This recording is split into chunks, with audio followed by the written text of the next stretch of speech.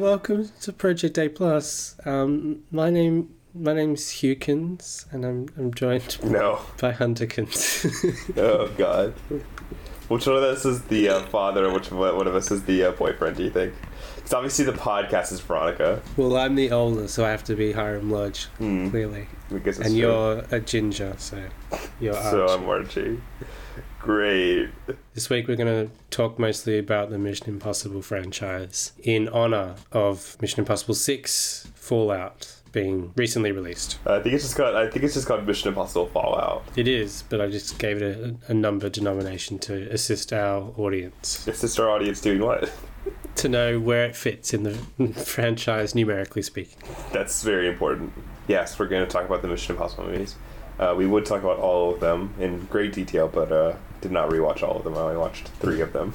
We will still talk about all of them in great detail, because I did watch all of them. You will talk about all of them in great detail. Having done my due diligence for this episode. Hey, they weren't easily streaming like they were for you. I almost bought a copy of Mission Impossible 3 on Blu-ray, but it was pretty scratched up, so I didn't buy it. It's called Put Locker. Don't want to break the law. I'm a good boy. I'm older than you. I should have more moral conflicts about breaking the law because I grew up in the physical media age. Because you grew up in Australia, the wall was zone. Actually, I suppose that counts against me because especially prior to these current streaming services and this current era, we were always the last to get anything. So there was so much of an incentive for Australians to break the law. There was like a failing of infrastructure to provide the content that people would actually willingly pay for in Australia. But Hugh, that's no longer the case. No, it's no longer the case. Which ones did you rewatch? I only rewatched one of them, really, because I'd never seen Mission Impossible 2. So I only rewatched Mission Impossible 1, which was streaming in an accessible way for me, so I was able to watch that one. So the new movie is called Mission Impossible Fallout. It is the 6th Mission Impossible movie. It concerns Ethan Hunt, who's played very convincingly by Tom Cruise, who is a person for the Mission Impossible Force, or Impossible Mission Force, my bad, which is I always thought it was international, but I think it's American spy agency. It's never really clear. Kind of varies from film to film. It's American. But there's a lot of non-American agents that are a part of it. I guess it's sort of true of like the CIA or whatever too. Yeah. I watched like all 6 of these things within a relatively short amount of time, and I never got the impression that it wasn't ostensibly based in America. They still have an international network, again, like you said, the CIA do. So, but why does it exist at all if the CIA exists? So the CIA does all the military coups in foreign countries, and the Impossible Mission Force do their little bespoke Impossible missions occasionally. Anyway, so back to Mission Impossible Fallout. So in this one, he's an operative. There's not really much to him. He's a guy. He's Tom Cruise. Yeah. The world is imperiled after 3 plutonium cores get stolen from him, and he has to make them not go off. Along the way, he encounters the old foe of Solomon Lane, a great name from the previous film, Rogue Nation. And he also must deal with the fact that the CIA is suspicious, as they always are in these movies, which I think every movie either features the government disavowing the Mission Impossible Force or there being a rogue Mission Impossible Force agent. But MI2 might be the only film in which Ethan Hunt's team doesn't have to go like off book for a period of the film or something. Yeah, I think that's true. They like, literally repeat the same plot. That's great. It's so funny. Anyway, so he does that, and there's a bunch of action scenes, and that's kind of the movie. Is that right? Did I do a decent enough job someone outsizing it? Yeah, like Tom Cruise is a spy, and he has to save the world. Yeah, I think it's pretty much it. Is this film? Yeah. I mean, there are machinations within that as, espionage, double crossing, and all that sort of stuff. But ultimately, he has to save the world, and that's what happens. And then he does. Spoiler.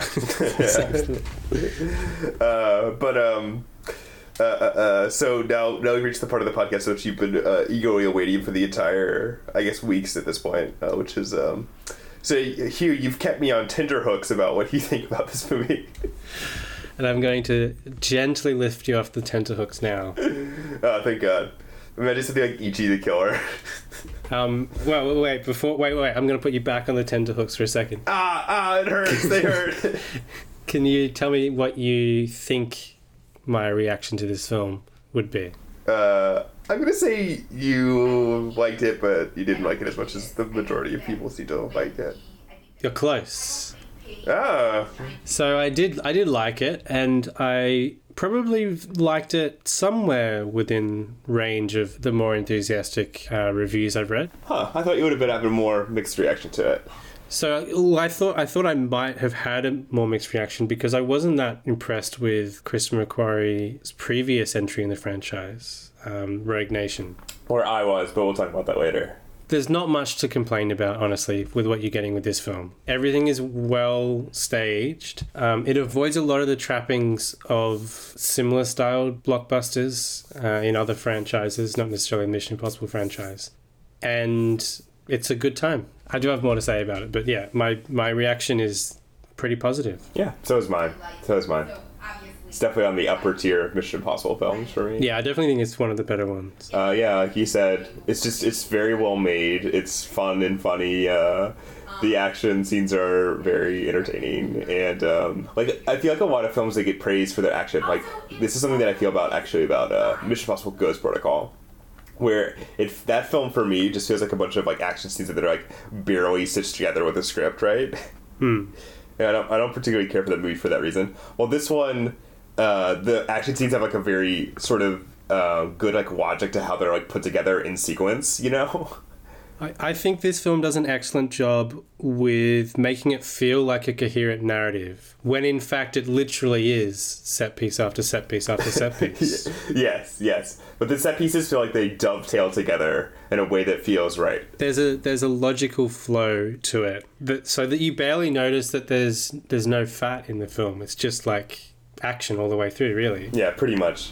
And there's like maybe like one scene where they like stop and like have some fun with the masks, which is my favorite element of all the Mission Impossible films, like by far. I mean, that sequence still feels like its own little set piece. It's just not quite an action set piece. No, that's true. But yeah, it's just an incredibly well put together film. And again, like all the actions is very well, cleanly directed. Like it doesn't have any like shaky camera or any nonsense like that. No.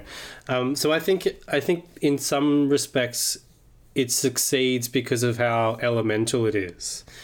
So after having watched the whole breadth of the franchise within the last week, you realize pretty quickly that each entry is just a different configuration of the same core elements up to a point. I think in the case of MI6 Fallout, it works because of how it puts those elements together. So you get a series of set pieces, you get skydiving, you get car chasing, culminating in cliffhanging and bomb defusing. Like, it's just these really straightforward action tropes, but done in such a satisfying, as you said, clean way that it's kind of irresistible. Clean, but also like completely absurd. The climax of the film is probably my favorite, like, I don't know, I'm trying to think of an action movie climax that I've liked more than that. Just because it's like, it pushes the stakes of the scene so high. Because it's like, not only do they have to defuse 2 bombs, but they also have to get this detonator from him. And they have to do it while there's they have to wait till the bombs are going to explode first. It's just like, all these like little things that are just like, why would anyone design a system like this? Yeah, and like it's a helicopter chase. He's in the wrong helicopter. He has to chase down the other helicopter. Of course, he's gonna take it. Goes over a mountain, and you know.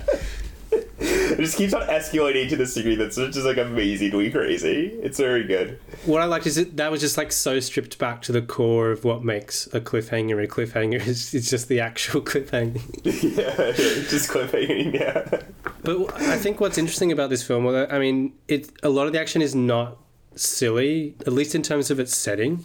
I think one of the flaws of the whole franchise has been the climaxes. The last 2 entries prior to this one have poor climaxes, especially Ghost Protocol. There's a goofy climax set in like a car manufacturing plant, and Isn't it a car park? it's a futuristic car park or something. Like I don't know. I wasn't really sure what it was supposed to be, but it didn't look like anything that existed in the world. It looked I barely remember that movie at all. So you get that James Bond kind of feeling. And MI5 Rogue Nation. I know. I actually like the climax of Rogue Nation. But that had some silly sequences like the underwater stuff. That seems great. But we're not talking about this. We're talking about Mission Impossible Fallout. Which takes you out of it. Whereas in MI6, all the set pieces are just based on basic elemental things, like a straightforward skydive into a city, a motorcycle chase through Paris. Now that motorcycle chase is great. Helicopter chase maybe is a bit silly, but it's still like just going into a normal landscape. It's just a normal landscape. It's not like a silly mansion or a futuristic setting or anything like that. I do like that this film features every kind of chase, right? Because it's like there's a foot chase, there's a car chase, there's a motorcycle chase, they're in trucks at one point, the helicopter. Well, let's just use this like a plane to plane chase. And obviously I'll have to go to space in the next one. The requisite Moonraker installment.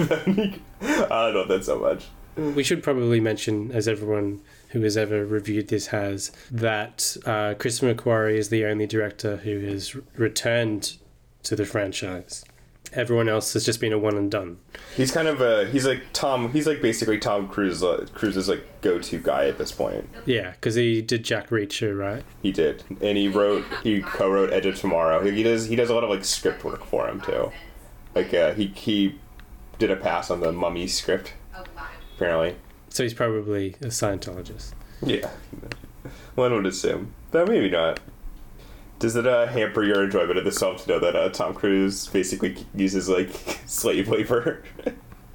Well, I mean, I do actually have an uneasy. Like the whole franchise feels like an amazing PR campaign that has salvaged Tom Cruise's reputation from being a psychotic couch puncher. Yeah, I don't know if because it's so long that like when it started, he's had no need of having his PR. But I feel like even 3 is like, you see this guy be a complete nutball regarding his relationships, so we're gonna make a movie where he's in a healthy romantic relationship. But I don't think it didn't quite have as big a splash as 4 did in terms of his reputation, at least. And definitely in terms of box office, I think 3 is the lowest grossing one. Yeah, and 4 was kind of like everyone going, oh yeah, we enjoy Tom Cruise running around, like this is great. So yeah, there is that uneasy thing that it's like enabling. Yeah, to a certain degree. But anyway, I guess putting that aside, we're a very ethical show here. One of the things that I didn't enjoy about Rogue Nation was there was a certain lack of distinction compared to some of the other entries in the franchise. A distinction in what sense? Well, in the sense that, you could really tell the director from the way that they tackle this franchise. Oh, yeah. Well, but I don't think he's as a distinctive as of a director as. No, he's more of a journeyman kind of director. At least in the previous one. Well, did you watched Jack Reacher, right? Yeah, I did. Which, I mean, it was fine. What? Jack Reacher's great. I didn't like it that much. You're crazy. But in this one, he is a little bit more distinct, especially visually. He seems to be interested in playing around with light, and it does give a sense of cohesion. I mean, he goes a little bit heavy on the lens flares. Like, he was obsessed with lens flares, or at least his cinematographer was. Just funny because that's what J.J. Abrams has always had the reputation for doing. But there's also just some nice decisions to set a lot of the scenes near dusk, which gives a really nice visual backdrop to some of these spy goings on. I think, yeah, I agree. Which I enjoyed. So visually, it definitely cohered a lot better than Rogue Nation. Rogue Nation seemed quite enthralled to Ghost Protocol in terms of what that established. And this one seems to be stepping into its own a little bit more. Yeah. I just, I would argue with you, but I just don't even remember. Because I really liked Rogue Nation when I saw it, and I did not care for Ghost Protocol, and I'm not really sure why that is. So I probably need to revisit them to find out his opinion. And again, this is kind of a legacy of of Ghost Protocol perhaps as well. But I haven't been that fond of the humour in these films and the Simon Pegg stuff. And I mean, there's like an introductory scene with Simon Pegg in this entry, which has that kind of core audience baiting quality, who, you know, are aware of the characters and their reputations and stuff, which put me offside. Do you mean the very opening scene, or where they're about to meet to get the plutonium? That type of blockbuster humor, I really don't enjoy. You're just too smart to fall for that sort of. Yeah. I'm way too superior. Yeah. But I think one of the best moments in this film is a joke, and that's when Simon Pegg is navigating Cruise remotely as he's running to chase down a target. And Pegg is not aware that he's actually running through the higher stories of a building, and he thinks he's on the ground level. So it gets to this point where he's directing him in a particular direction, which requires Cruise to break and jump through a window to a lower level.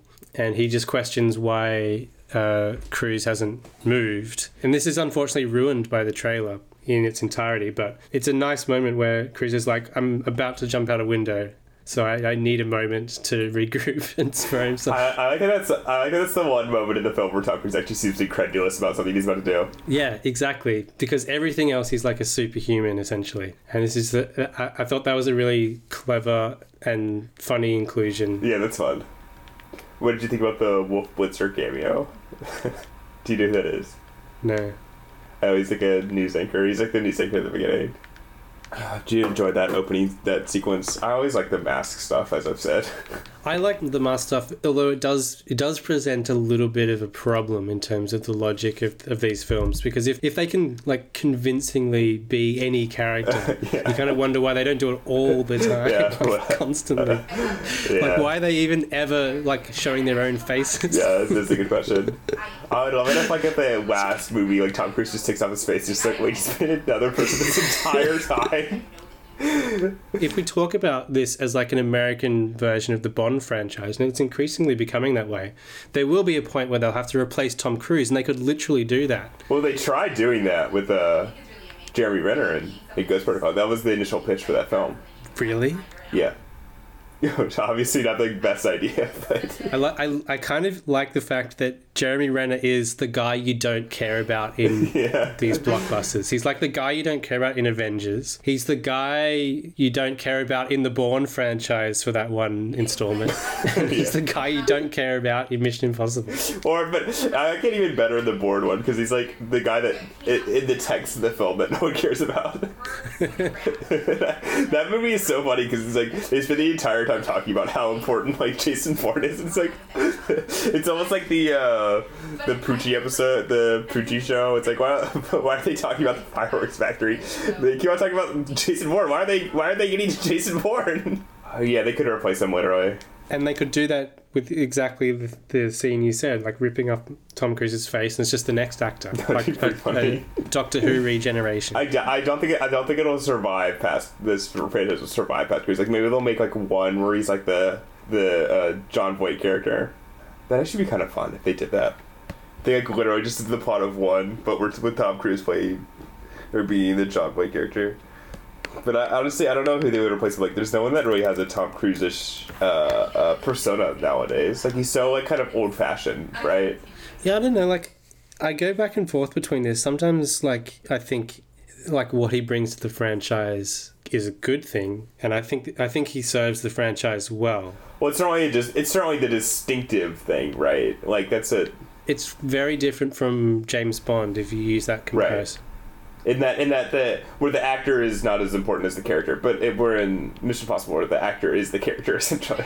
No, well, in James Bond, I think the actor who plays James Bond brings more charisma to the role, and that's kind of part of it. Like I mean, there is the whole established idea of James Bond that sits separate to the actor, which is a bit different to Ethan Hunt because he's always been defined by Tom Cruise to this point. But most of the people who have ever played James Bond are kind of cast to give off this aura, whether it's that's kind of sexual energy that Sean Connery has.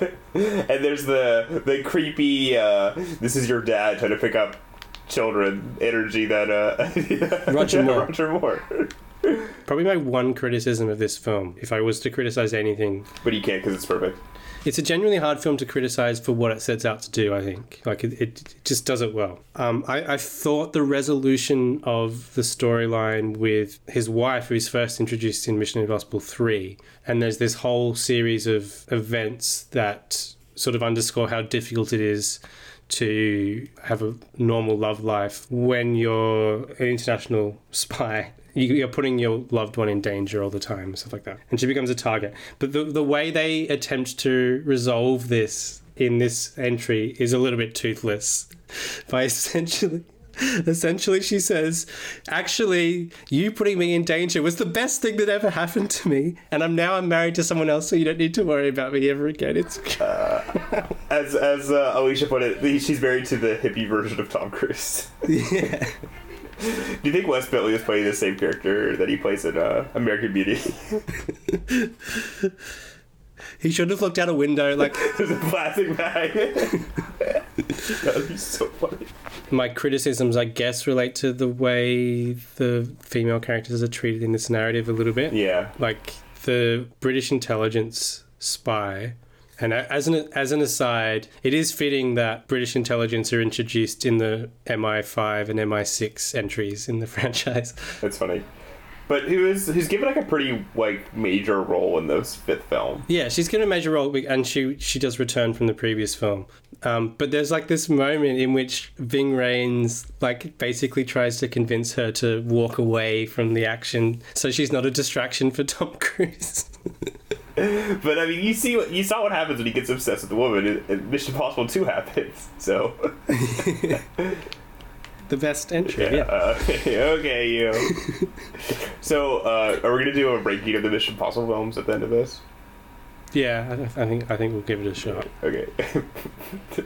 You put Mission Impossible 2 in front of me until we end the podcast. Anything else you'd have to say about Fallout? Was that if you extinguished it? It's a very enjoyable film. I would definitely go check it out. Like I have to tell you my wacky story that happened to me when I saw it the first time, which is I saw it with my brother and his girlfriend and my girlfriend, and because of where we were. All right, we get it. You've all got girlfriends. Shut up, you. Just because you're in Illinois doesn't mean everyone else is. Anyway. So because of where I work and where my brother's girlfriend works, we went to the girlfriend factory. Shut up. Not even a factory-produced girlfriend would stay with you. What about Zoe? Zoe would break up with you. God, oh my god, we didn't even talk about this when we talked about Zoe. But the idea of having like a robot girlfriend is so creepy. Just like this like obsequious like person who just does whatever you. Oh my god, it's so weird. Especially one you made yourself. Yeah. But it's like she's a pet, but she's a. You've engineered it to be able to fall in love, and it's like, what? This robot fell in love with me? What? How unexpected that was! This robot I designed thinks I'm the best thing in the world. What? Oh, definitely did. This robot that I used some of the memories of my ex-girlfriend. We should just do another Zoe episode, honestly. We'll try and see where Zoe slots into the ranking of the Mission Impossible franchise. At the top, right? It wouldn't really be fair to include it. Yeah, of course. Yeah. It's not really fair to include it with other films, really. No. It's like the Citizen Kane of film. That was a good joke. Anyway, okay, so we were at the AMC theater in Times Square, which is obviously not the first choice for anyone. And I would not recommend going there because the movie was so loud. It felt like we were at like a large a concert, essentially. That's how loud the movie was. Just too loud. But there was about midway through not midway, but like at the opening of the film, right after Ethan does the little. This is why it was this really concerning thing that happened, which is as soon as he does the mission accepted thing, he puts his finger on the sensor or whatever, and then the message self-destructs. The this, how the smoke like comes out of the thing or whatever. So like right after that happened, someone in the first row that was sitting in front of us pointed up an aerosol can, right? And there's just this spray of aerosol, like this long spray of aerosol, and it was just like, well, we're gonna die, I guess. But it turns out it was a woman in the front row who was drinking during the movie and wanted to cover the fact that she was drunk. And she did it again, at which point someone said, cut it out. And at the end of the film, she very loudly walked out of a row and was like, I'm going to go smoke a cigarette. It's just like... So there you go. That's my story. That is funny. But yes, so good movie. Go see it. I think if you have any inclination towards like seeing a blockbuster, like if you're in the mood for seeing a blockbuster, you couldn't really see anything else that would give you the same satisfaction. I think sometimes when there's just so much money involved in a production, especially the more effects or artificial effects driven one, like the Marvel films and stuff, it's really hard to avoid that sense of exhaustion when you're watching it. At least certainly for me. And this did not have that at all, even though I think it stretched beyond the 2-hour mark, right? As they tend to do. It just whisks by because everything is relatively contained. No cities explode and collapse. So, it does ramp up to the whole cliffhanging, helicopter chasing, bomb defusing stuff. But everything leading up to that is relatively contained. So it feels like a genuine conclusion.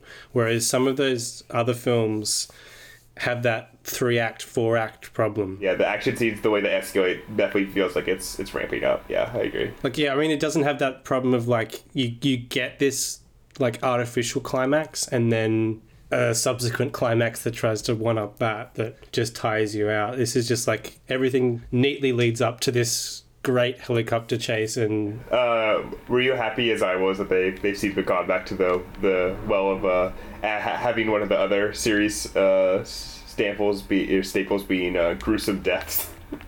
Yeah, the one you compared it to, it doesn't quite beat that lovely shot of Emilio Estevez getting his head impaled. So fucked up. But it is close because it's basically the same construction, right? It's similar. It's not as visceral in the moment it happens. No. Well, there's no stabbing. Like it's a blunt force in this case. But he's still like looking at the thing. Does that lead us neatly to the film in question? Finally? Yeah. Yes. The first Mission Impossible.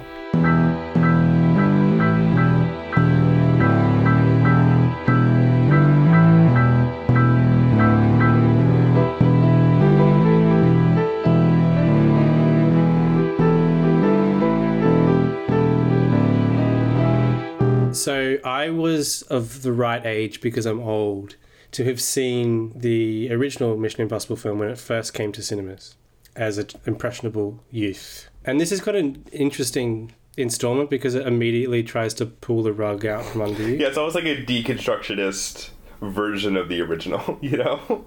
I think Cruise is like really de-emphasized in the opening sequences too. I don't know, like there doesn't really feel like there's a main character for the first like 20 minutes or so of the film until all the other ones die, I guess.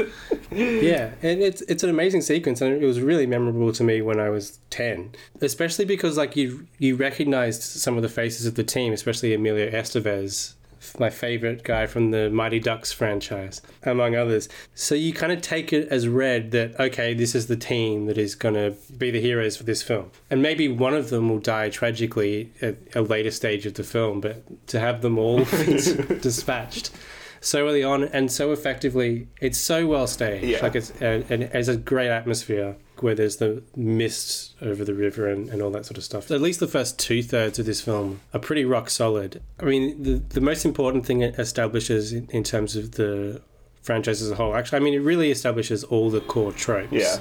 But tonally, it's quite different. It is. It's more like an espionage film, and De Palma is playing with the audience more, right? Yeah, and it's not a piece of like conspiracy thrillers more than like the action films that... For most of it, it's more like a thriller, and then it kind of lapses into an action film by the end, rather unsuccessfully, I must add.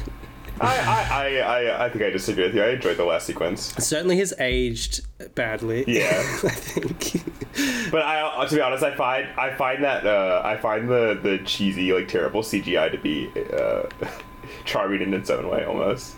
Like it does like have a schlock appeal, but it kind of jars with the rest of the film, which really haven't aged much at all. Yeah, I think there are parts of the climax that function well too. Like I like that John Boy's character just like murders just his wife like just really coldly.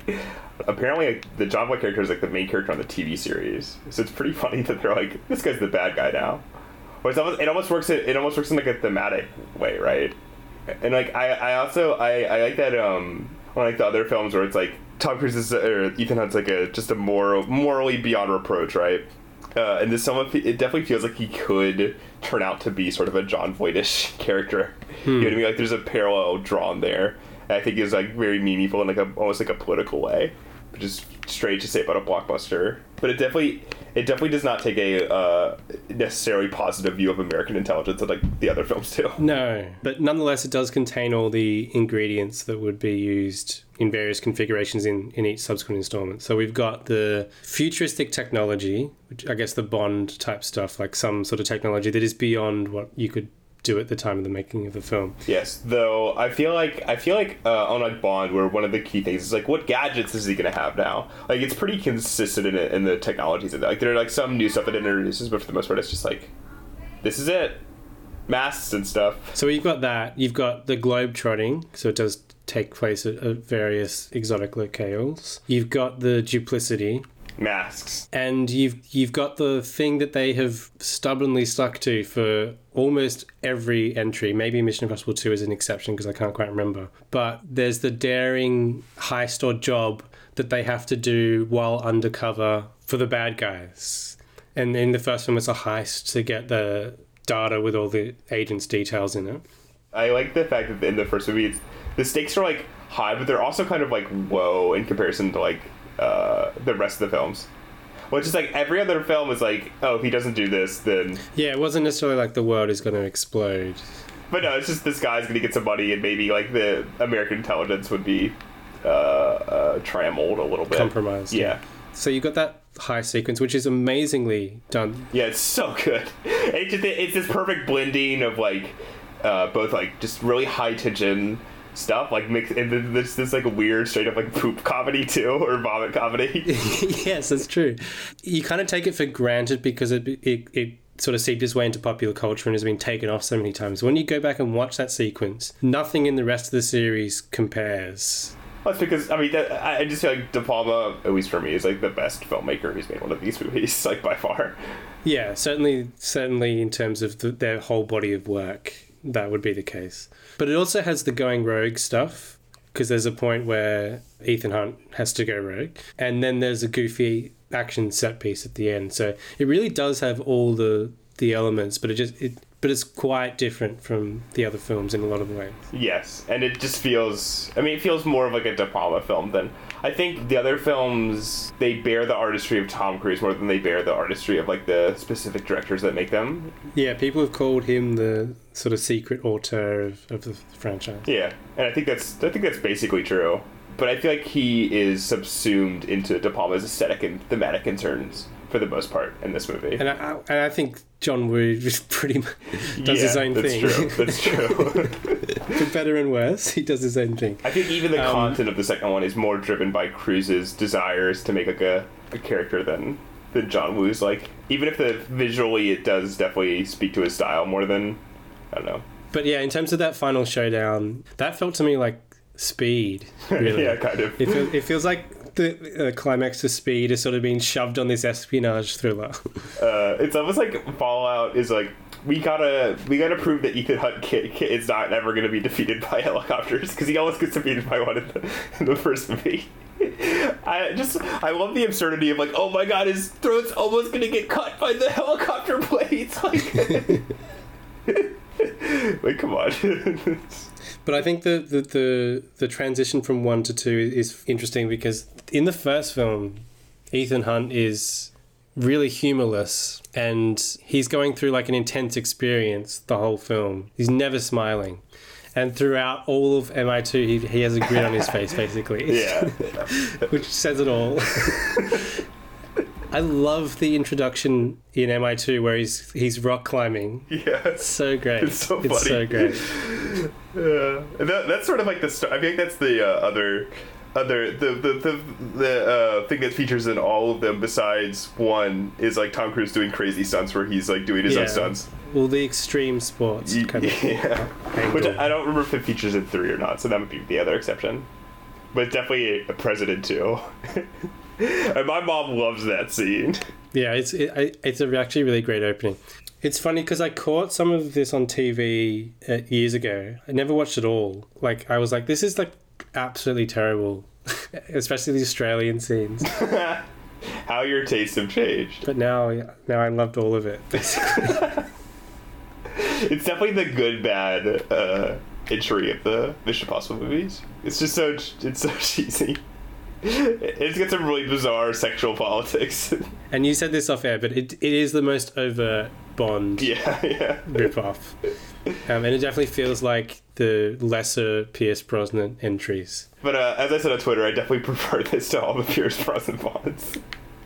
But yeah, it's just, it features all the things you want from a Bond film, just like an exotic locale where the majority of the action is set.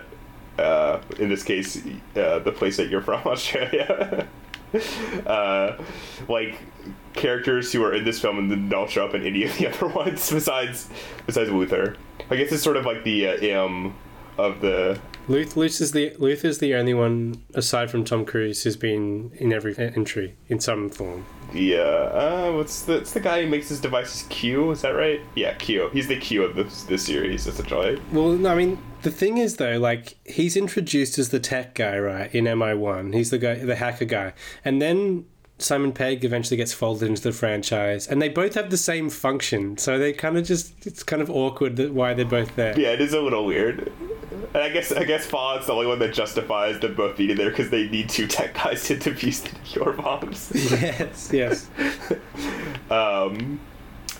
But yeah, there's a Bond girl and Thandie Newton who is like very important for the first like maybe hour and a half of the film, and then has no lines for the remaining 80 minutes of the film. They introduce her as like, oh, maybe she will be like a female character with agency in this film because they're going to hire her as like a master thief, and then immediately is like, no, we just want her to go back with her previous boyfriend and spy and submit to his sexual advances. It is crazy that there's not a female character with like agency until the 5th movie, essentially. Because like in every other one, it's like the female character is only used to get to Ethan Hunt, or is like no, MI4 has one. Oh yeah, Paula Patton. That's right. I forgot about her. She's also not in any of the movies. But yeah, 2 is very pleasurable in like a very goofy way. Like John Woo, I think a lot of his American films are like underrated as like entertainments. Yeah, and partly because they are so dated. Like even at the time they were dated. Yeah. There's something so like 90s about them. I do like the Limp Bizkit soundtrack a lot. That's probably the worst part of this movie actually. Where like everything else is like charmingly quaint essentially. Like charmingly 90s into the Limp Bizkit and the Metallica. It's like, oh yuck.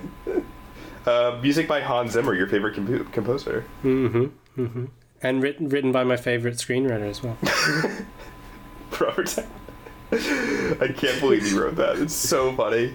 Yeah, so it's Brannon Braga, right? And Ronald D. Moore, right? Yeah, who were Star Trek. Star Trek, and Ronald D. Moore famously went on to do Battlestar Galactica. Yeah, and Brannon Braga wrote for our favorite television series, The Orville. Yes, he did. But the actual screenplay credit solely goes to Robert Towne somehow. I genuinely can't imagine much to have survived. I would have, because like you can definitely feel his fingerprints on the first one. I guarantee that both the story and Robert Towne's screenplay are probably vastly different for what ended up on screen. Maybe Tom Cruise ghost wrote it himself. That wouldn't surprise me. This is definitely the one where he appears like the most like heroic, And I like that it tries to make him, because like one of the things that is interesting about these films is that for the most part he's pretty like sexually neutered, you know. Yeah, this is the only one where he slips into the Bond Lothario mode. Yeah, which does not fit him very well, I must say. No. It's so strange. And like I guess Thandie Newton's like fine or whatever. Yeah, she's fine. But I will say I think this movie is like way too long. Like if it was an hour and a half, I would think it would be like my favorite movie, I think. But it does get better as it goes along. Like the climax is great. So crazy. Like the up until when he like lands on that bizarre like island is like basically perfect. And there's a great shot that I messaged you about where like Tom Cruise like blows up a doorway. He's about to assault Gregory Scott, who plays like the evil Tom Cruise, is like stylized to look like Tom Cruise. Just funny. And he he blows up the doorway. The doorway's like on fire. It's just reflected in his glasses as he like runs past. And there's just a slow motion shot of like Tom Cruise just like very serious face, just like walking through the fire. It's like, okay. It's amazing. So some people have said like, you know, John Woo can be somewhat limited as a director and he just recycles a lot of his favorite elements.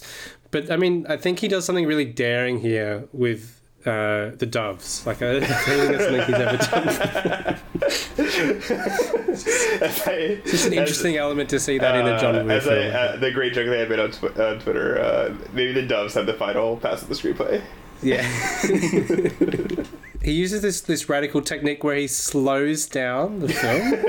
Did you know that if you give a character two guns and have them jump through the air in slow motion, that makes them look really cool? I don't think he's ever used that one either. You know, I've always seen his American films. I've never seen like anything that he's directed that's not like Face Off or what's the one with John Travolta? Broken Arrow. Yeah, no, I've seen that. I've never seen like The Killer or anything else. Or Hard Boiled. Nope. Or A Better Tomorrow. There's doves in them. Spoiler. What? Might as well not watch them at this point. I do like, again, I like how like I really do enjoy like the bizarre like sexual politics of this film too. Like there's a great bizarre creepy scene where Gregory Scott pretends to be Tom Cruise and tells what's her name, Thandie Newton, who is his former like love interest, to like do whatever he tells her to do, which is just like really creepy and gross. And this movie has, I will say, knocking against it, has like the worst mask stuff, I think. Like it's not that fun. No. But what quality do you find so appealing about this movie? I guess is my question. It's definitely like the off-brand. It definitely feels like almost like not of a piece of the rest of them. Yeah, it definitely does. That's why it kind of really cements as a franchise after the first two. Like the first two are kind of quite different, and then it settles into a particular style, really. Although 3 is a bit different as well, but we'll talk about that. But it's fun, and it's got a much lighter tone than the first one, certainly, and then the subsequent one also. And the final action scene is both ludicrous and well staged and fun. So it kind of justifies everything in the film.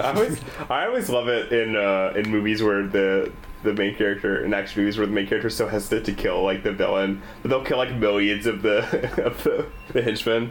It's such a weird morality being portrayed there. And it's also so bizarre and like uncharacteristic for this franchise that there's just this extended sequence where Tom Cruise and the bad guy are just duking it out hand to hand on the beach. Yeah, on the beach. Yeah. And Tom Cruise does multiple flying kicks. Yes. Did you enjoy watching yourself die on screen? Yes, I did. Yes, played by Australia's own. For fuck's sake. I forgot everyone's name. Richard Roxburgh or something like that. Richard Roxburgh. Yeah, thank you. Did you enjoy the director of Swim Fan? Playing the starter of Trope Fest. The person who will award me my winning Trope Fest for medal. The short film that you've yet to film. Yes. I still have time. But I know, I thought he was a pretty worthless addition to the team. He's terrible. He doesn't do anything. He's just like an Australian guy. He's like they needed a third person. Even though he is Australian, he's like an offensive portrayal of Australia. I just he serves no purpose. Like, why is he in this movie? Like, why was it just Ving Rhames and Ethan Hunt? Is it because they wanted to put Ving Rhames in peril at some point? Is he known as an actor besides? No. It's so weird. It's so weird that he has. Like, if you know him at all, it's like, oh, it's the guy who did Tropfest. Yeah, he's totally worthless. Like, especially compared to like Jean Reno in Mission Impossible 1, which I guess is like the closest comparison. Like, it just doesn't. I don't. Why do they bother to put him in the movie? Is my question. That's one of the. So, another thing that's good about the heist sequence in Mission Impossible 1 is the way the team operates together. Yeah. It's more of a teamwork job, even though like Tom Cruise gets the hero moments. Yes, but it's still everyone is playing their part. Yeah, everyone, even though they're not all on the same side, really, as no, in fact, most of them are not on the same side. But they're all kind of working together in a way that doesn't happen that often in the franchise. Like they're more at the periphery while Tom Cruise. I think 5 kind of brings it back a little bit. 4 does it actually well in terms of that skyscraper sequence. It's one of the most teamwork centric set pieces. But where were we? Mission Impossible 2. Yes. Your favorite film. Great film. Yeah, I wish John Woo would come back to Hollywood. The other thing I like about it is that it's so clear that Woo is not especially interested in the machinations of spying and espionage or anything like that. Yeah, for sure. He's just interested in like Ethan Hunt as this extreme sports action star who smiles and and shoots guns in slow motion. There's so many slow motion gunshots. So crazy. And the motorcycle chase is great. Just so many scenes of him like whipping his gun around and just like getting the perfect shot off that kills like a guy who's like just a great film. All right, so next one. Mission Impossible 3. You're going to do a lot of the talking here because I saw it when it came out in theaters and then have not seen it since. And there are some images in that film that have like stuck with me, like specifically the bomb and the brain thing. Like always, it's pretty fucked up. So, MI3 is when Mr. Abrams joined the franchise. Yeah, and he's stuck with it ever since. And yeah, he's like Bad Robot has been associated with the franchise from then on. So I guess to some extent, he's responsible for the shift from 2 to what it is now. Yeah, I'd say he's one of the, besides like Tom Cruise, probably one of the primary artistic forces, I guess. And I think this probably has the best villain in the franchise. Played by Philip Seymour Hoffman. Yeah, I'd agree with that. Wait, you're telling me that G. Gray Scott is not the best villain in the franchise? Aside from G. Gray Scott. Yeah, there's kind of a paucity of good villains. I guess I don't know, I like Solomon Lane enough. You mean Ian Curtis? Ian Curtis? Yeah, he played Ian Curtis in... Oh yeah, in 24 Hours Party People. I don't like that he's a ginger. So MI3, so Philip Seymour Hoffman, some of the best villains manages to be frightening and intense without ever like raising their voice or operating. Yeah, not really performing violence too, at least at the beginning. He just exudes that. Yeah, he just exudes evil. Like I do. Like just the way he calmly says, I mean, I guess calmly maybe is the wrong word for it, but controlled. A controlled way that he just informs Ethan Hunt that he is going to kill his wife and make him watch or make her watch him be murdered or whatever it was. So Abrams brings his usual predilections for high intensity situations and his high energy busyness in the action scenes and all that sort of stuff. So there's a lot going on and there's a sort of tone that is certainly much more intense than the previous entry and more intense than subsequent entries really, because like his wife is in mortal danger. There's like a bomb in his head. It's so Abrams. Yeah, for sure. And he uses a lot of his stock writing staff who did the Star Trek movies instead. I think it was the wise decision in MI4 to make the franchise a little bit more fun. Yeah, I would agree with that. And that I think sustains it. But I think it works on its own, right? Because of the rest of them. Yeah, it works as a one-off kind of entry, yeah. And it has actually a really decent arc that is concluded in an interesting way. And there are some really nice moments in it that are unexpected. So there's the requisite scene in which he has to do a heist for the bad guys. Where he gets the rabbit's foot. And yeah, which is the biggest MacGuffin thing. So they focus on this acrobatic thing that he does to like get into the top of the building. But then they don't actually show what he does inside the building. They actually cut to that's a couple of the other characters talking in the car and having like a bad scene together, to be honest. But it's kind of nice that you then just see Ethan Hawke burst out again with the rabbit's foot. Ethan Hawke suddenly appears. He's like, "Hi guys." But anyway, yeah, so they're talking in the car and then he just emerges with the rabbit's foot, and I just enjoyed the fact that they just went, we're not even going to try and compete with the one in Mission Impossible 1. Let's just forget about it. And surprisingly for Abrams, the conclusion is like really small at small scale. Because he's just running through like Bangkok, right? Yeah, there's a nice Tom Cruise on foot running scene. That's actually my favorite. Tom Cruise's Twitter bio is just running in movies since 1980 something, which is accurate, I think. It's PR for his evil cult. Whatever. He's gonna die at some point. It's fine. No, he's not. He's a Scientologist. He's high level. But no, he's gonna transcend to a new form of being. But he's still gonna. I mean, but he's still gonna disappear from our ability to appreciate him in movies. Is what I'm saying.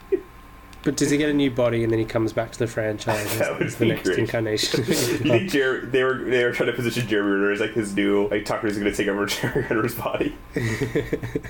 After he's running around Bangkok and then they're just in a house and Philip Seymour Hoffman has his wife tied up. Tom Cruise has the bomb in his head. It's been activated and it's starting to affect him. But he manages to muster the strength to tackle Philip Seymour Hoffman and push him out into the road. And then suddenly, as Tom Cruise is lying on the ground and Philip Seymour Hoffman is sort of above him, a truck just comes past and takes out Philip Seymour Hoffman, leaving only his left shoe. Yes. And you literally do not see like his body. He doesn't rise again. The rest of the climax is actually Tom Cruise like eventually losing control of his faculties, and he's on the ground and he's kind of talking his wife through the process of disarming and some sort of surgery because she's a doctor, but also she has to take out the remaining goons with a gun, so she actually does the rest of the work. And it's actually a really nice small climax that's kind of satisfying on a thematic level, and also satisfying because it's not like a massive explosion or anything like that,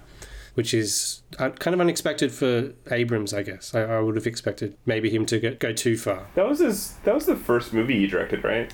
Yeah, I think so. Huh. It's surprising that it's so adept, given that. Yeah. So it's quite a nice self-contained story, surprisingly. That's interesting.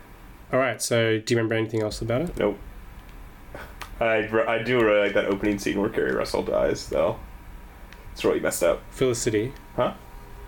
Like the quality and that you can have.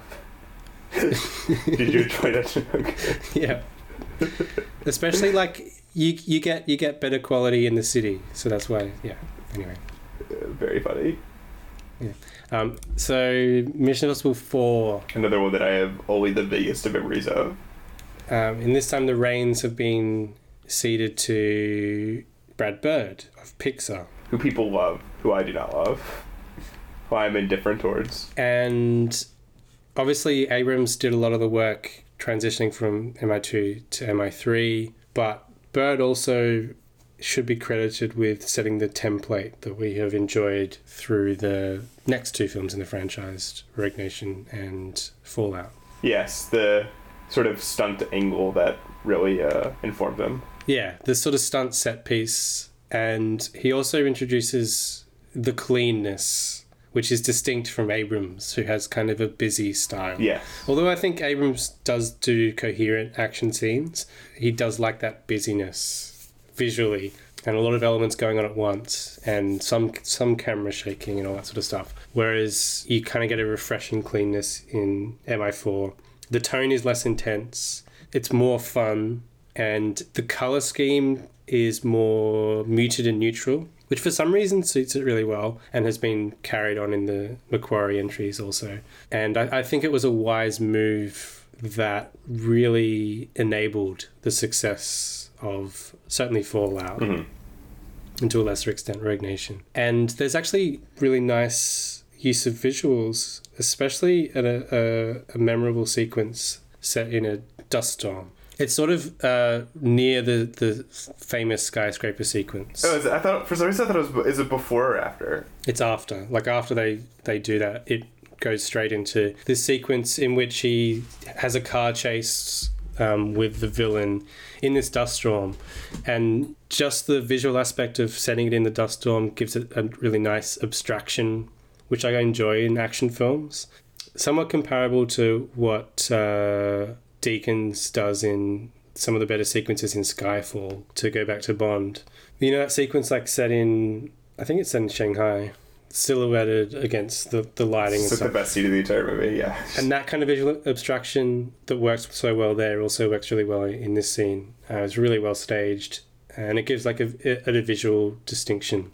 And the stuff in the famous stuff in the skyscraper is also well staged and fun, and it has a nice teamwork emphasis.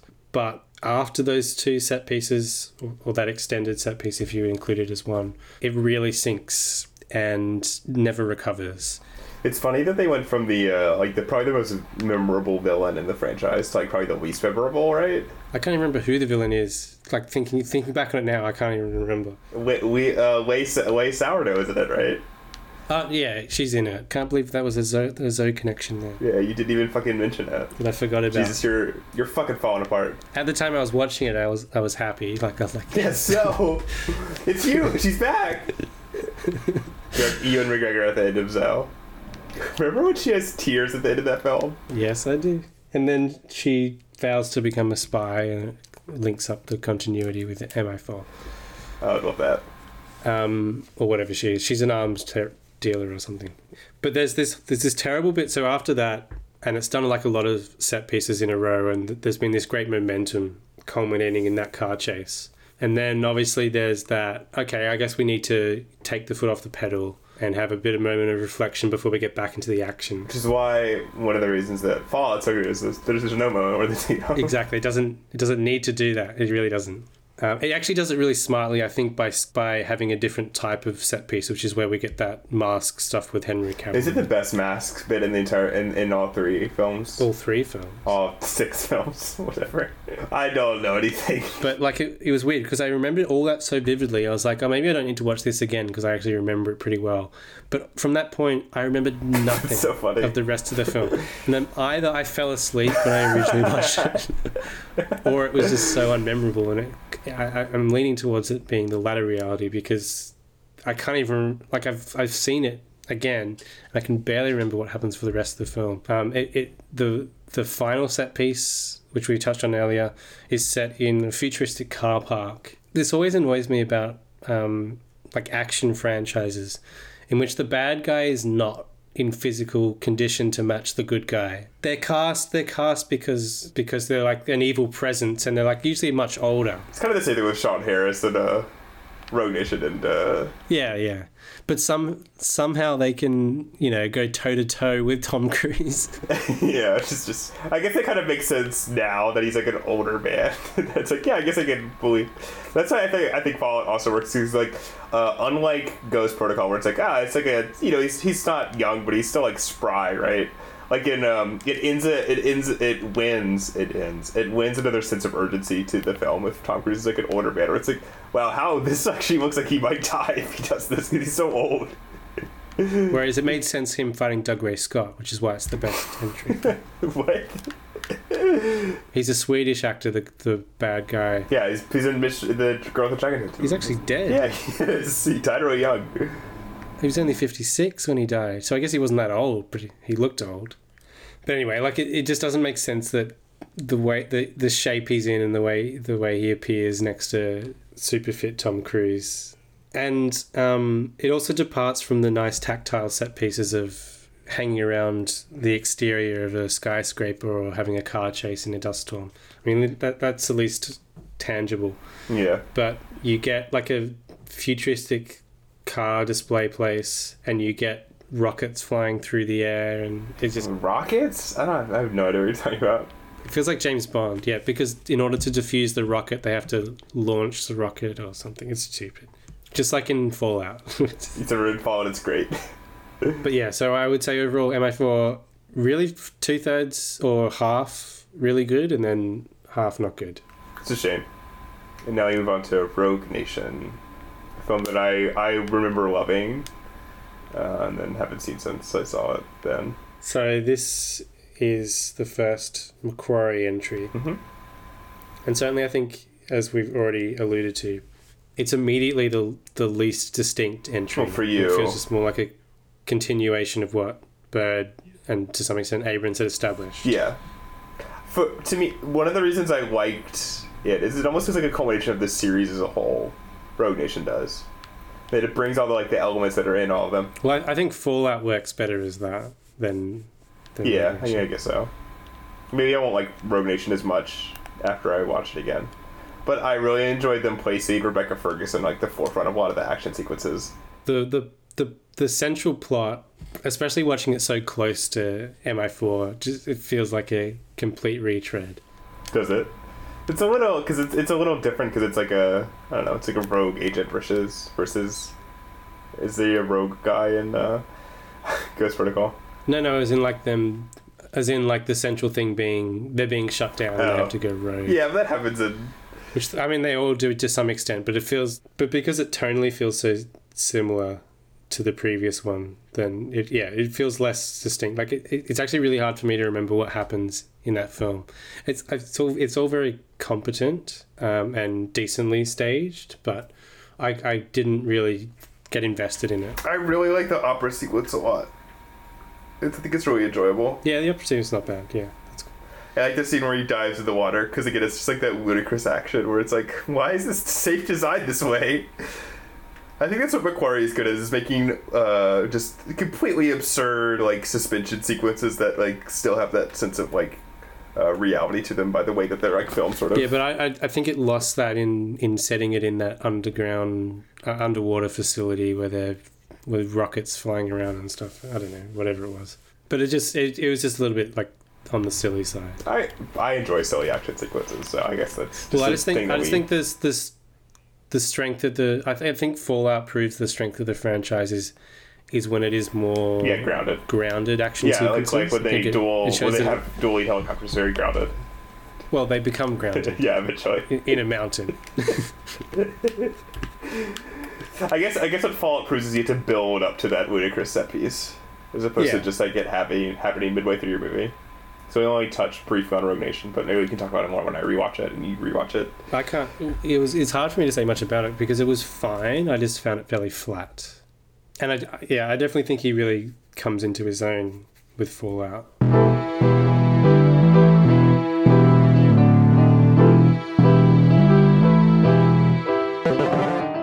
Yes, now we're gonna rank the series, right? So do you want to go first? Okay. Wait, let me think about this a bit. I did not come with this pre-prepared, I must say. Me either. So I'm doing that now. This is hard, actually, because it's a relatively consistent series. There's nothing that. Yeah, it's pretty consistent. Yeah, they're all worth a watch, I think. I have to go with my heart. If you put 2 as number 1, I'm going to kill you. I don't mean metaphor. I mean I'm going to come to Australia and murder you. Okay, my number 6 is Mission Impossible Ghost Protocol. I just don't even I don't know. This movie just makes I just have no memory of it whatsoever. It just didn't make an impression on me. But this is not I remember after exiting the theater, just sort of being whatever. It has some really, really impressive action sequences for sure. But I think as a movie, it just sort of is whatever. It has great climaxes in that sequence, but I just remember feeling very bleh about it when I watched it, and feel even more so as it's faded from my memory, and I can only remember it vaguely. So that's my number 6. Well, my number 6 is probably obvious because I've just been talking about it, which is Rogue Nation, which just didn't make much of an impression on me. My number 5, only from dint of me not remembering that well, is number 3. Just because I do think it's a little not exactly what I want from the series to give Ethan Hunt an emotional life and a married life. I don't know. It's well executed from what I can remember, but at the same time it's just sort of whatever. I do really like Philip Seymour Hoffman as the villain. I think he's great, and I like the brain bomb stuff like a ton. And but again, I just don't remember this movie that well. So it's whatever other positive quality it might have are dwarfed by that sort of vagueness of it's about everything else. So there you go. Okay. All right. Well, my number 5 is Ghost Protocol. And yeah, again, you talked about it and I've talked about it when we discussed it before. But it has great moments, and the first half to 2/3 go by really well. But unfortunately, there's a whole other chunk of the movie that is not good. So, your number 4. My number 4 is Mission Impossible 2. So I just... What? How dare I? I will kill you. I'll kill you. But I feel but even putting it that high I feel like is a rare occurrence in people who really like the Mission Impossible franchise, who tend to value like Ghost Protocol a lot, I think. But it's balmy and crazy, and this is something that I wrote in my Letterboxd review that we didn't talk about, but I love how much the movie is just spent with Tom Cruise and his team just like looking at computer screens. And it's just a really daffy movie. It's just a really enjoyable, good time. And what's your number 4? My number 4 is Mission Impossible 3. Similar to your reasoning, although obviously it ranks a bit higher for me, in that I don't really want to be emotionally invested in Ethan Hunt's love life either, and that sort of stuff. But it's a really solid movie, and as I talked about, there's some interesting things it does. And I think it's a solid entry, but I'm glad that they didn't stick with that tone after that point. My number 3 is Mission Impossible, your favorite one, Rogue Nation. Which I like, and I like that it kind of incorporates an element of self-parody, too, from what I can remember. And that there's a great scene at the very beginning where Tom Cruise does a crazy stunt, which is like all over the marketing, where he grabs onto a plane as it's taking off and like gets into it, right? If I remember correctly. But I like how it's just sort of like shunted off as like a prequel scene. Like it's just sort of like, this is what this movie is, does crazy stunts. I mean, maybe I'm biased by the fact that I saw those silly, like, viral making-of videos before I saw the film. But that felt like just a stunt for a stunt's sake that didn't really fit in the film particularly for me. But I kind of enjoyed it as that, because it's like, it like shutted it off to that like one sequence. And like the rest of the movie does not really have that many crazy, like, stunt sequences for that. As opposed to like Mission Impossible Ghost Protocol, which is like, it's so crazy that he's hanging off the side of the building, right? And the way it's constructed in Mission Impossible Rogue Nation, and this happens too in Fallout to a certain extent, where it's just like, this is what Ethan Hunt's like day-to-day life is like. He just does crazy stunts like that. And I enjoy that sort of like bit of characterization in there. It's sort of de-emphasized as like an amazing feat. It's just like business as usual. Yeah, I kind of enjoy that, like, workman, like, it's just like Tom, and unlike I think Fallout sort of re-emphasizes the amazing feat quality to it. But yeah, I like that. I like how like job-ish the movie makes Beat a Spy feel, and I like how it reintroduces a lot of the espionage angles, which kind of get stripped away from the series in 3 and 4 and 2 too. I think Rebecca Ferguson, who plays Ilsa Faust, the ridiculously named Ilsa Faust, is such a great addition to the film. And I think one of the worst parts about Fallout for me is that it de-emphasizes her. But yeah, I don't think she ends up having a great role in Fallout. But she's so good in Rogue Nation. She's more interesting in Rogue Nation. Yeah, and I like that it invests in her emotional life way more than it invests in Cruise's, which is interesting. And that's why it's my number 3. And basically, the remaining 3 movies I think are great. Like, I don't know. Anyway, so what's your number 3? My number 3 is Mission Impossible 1. Which I hate you so much. Hey, we've still got 2 more slots. Fuck you. So be patient. Well, go ahead. So Mission Impossible 1 is it's a movie. Really, it's kind of a different entry, but it has like easily the best heist set piece of the entire franchise. And a really well handled narrative up to a point, and then it kind of falls apart a little bit for me. But it's still a really decent entry, so that's why it's number 3 for me. What about number 2 for you? My number 2 is Mission Impossible Fallout, which we talked about at length. It's just great. It's just a good, really entertaining, good film. I don't know what to say besides that. I don't know. I enjoy the as the series has gone on, like how increasingly Tom Cruise is just Ethan Hunt in the narrative of the film, where it's become increasingly difficult to be like distinguishing between the the incredible like stunts that he's doing and the how it's positioned so obviously it's something that's supposed to entertain you, right? And then how the act of like Tom Cruise doing these crazy stunts is what saves the world in the diegesis of the film.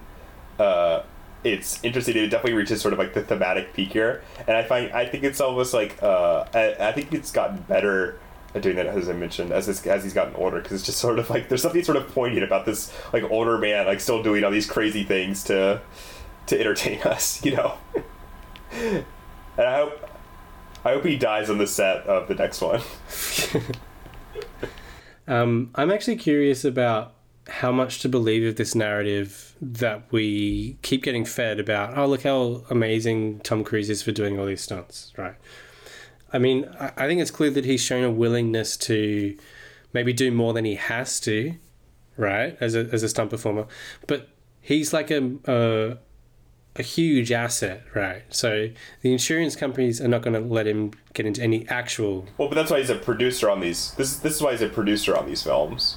But nonetheless, they're not going to let him get into actual danger, right? Yeah. I mean, he's wearing cables and stuff, but still, it's like... And there's obviously still going to be a stunt team who doubles for him. So, like, I'm just curious, like, from a technical perspective, like someone in the stunt industry, or on the inside, to actually break down whether it's that remarkable what he's doing or not. Honestly, like, I don't know, like, is he really an exception to comparable action stars who just like sit in their trailer and don't bother? Or? He did break his ankle and making Fallout. But I mean, like, you hear of like accidents and stuff that happen to stars even when they're not performing a stunt. So, but I'm just curious, like, it might be validated, like it might turn out to be that he is like doing a lot more than anyone else is willing to do, especially with that reputation. I'm just genuinely curious, like, as to whether that narrative is just great PR or it's really backed up by what he's doing. It's probably somewhere in the middle, right? Yeah. I mean, I like the fact that he's at least interested in doing the stunts and... Yeah. But, like, I mean, like, in Mission Impossible 2, for instance, like, I've read that, like, that's genuinely him, like, free climbing that. I mean, obviously there's, like, cables that they removed in post, but still, it's, like, I don't know. So what was that your number 2? Mission Impossible Fallout. We talked about this. And what's your number 2? My number 2 is Mission Impossible.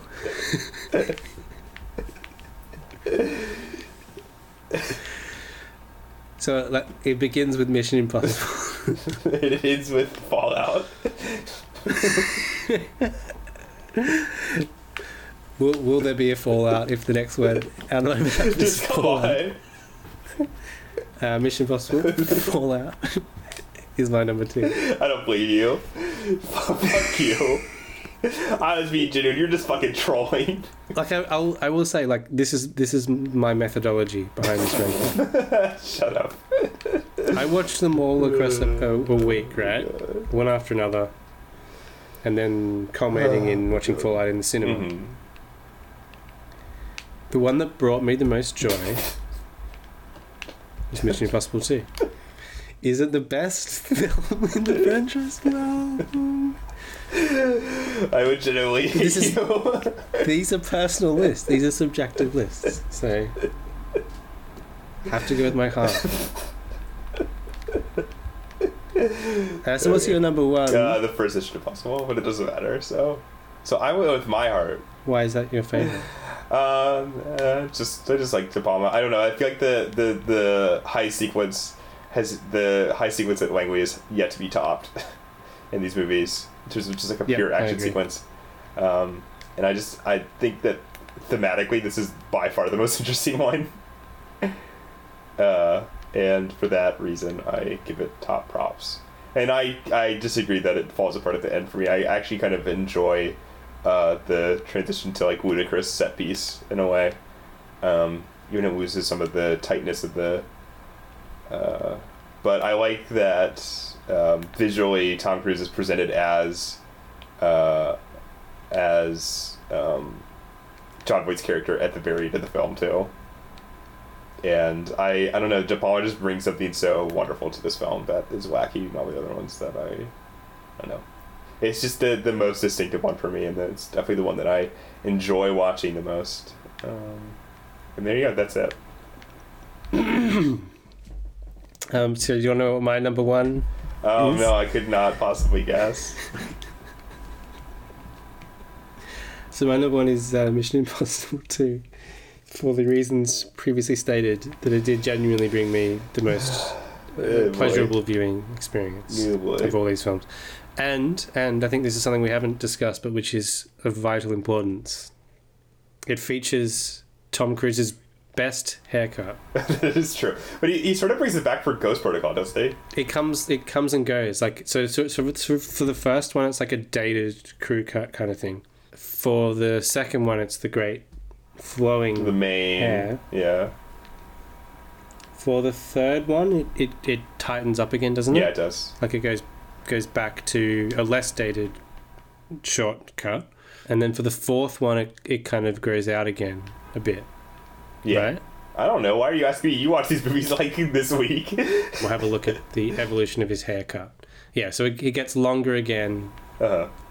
So it's sort of in between 3 and 2 in 4. Yeah, and then it gets shorter again in I mean, it's still a little bit longer, just the normal Tom Cruise haircut that he has now.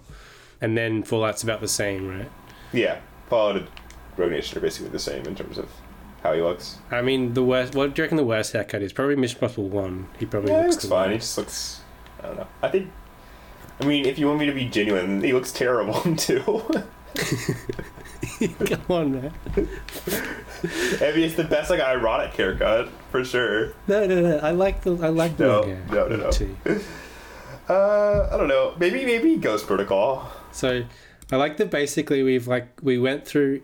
So we talked about 6. Mm-hmm. While we were talking about 6, we kind of talked about the previous entries in that conversation.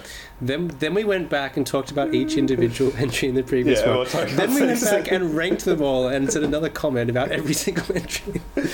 Just release this. This is a great release this episode. unedited. It's the best. Unedited, yeah. Just that our Mission Impossible was talking about the Mission Impossible franchise. No. So based on our 2 lists, let me just put them together. And if we give them, we can come up with a list where we list. combine them together Oh, yeah. and we get a definitive ranking. Let's do that.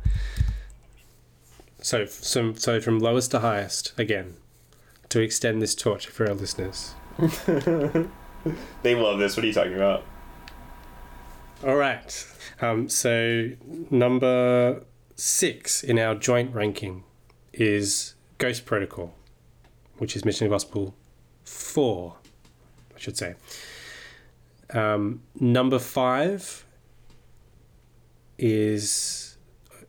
and 4, they're equal, which is Mission Impossible 5, Rogue Nation, and Mission Impossible 3. They both had a combined total of 5 points. So moving into position 3, we have Mission Impossible 2. And occupying the first 2 positions with an equal 10 points is Mission Impossible 1 and Mission Impossible 6 Fallout. So basically, I got what I wanted. Well, I got Mission Impossible 2 to second place. Wow, which good is job. So proud of you. Technically third, but... Whatever. So there we go. Wasn't that exciting?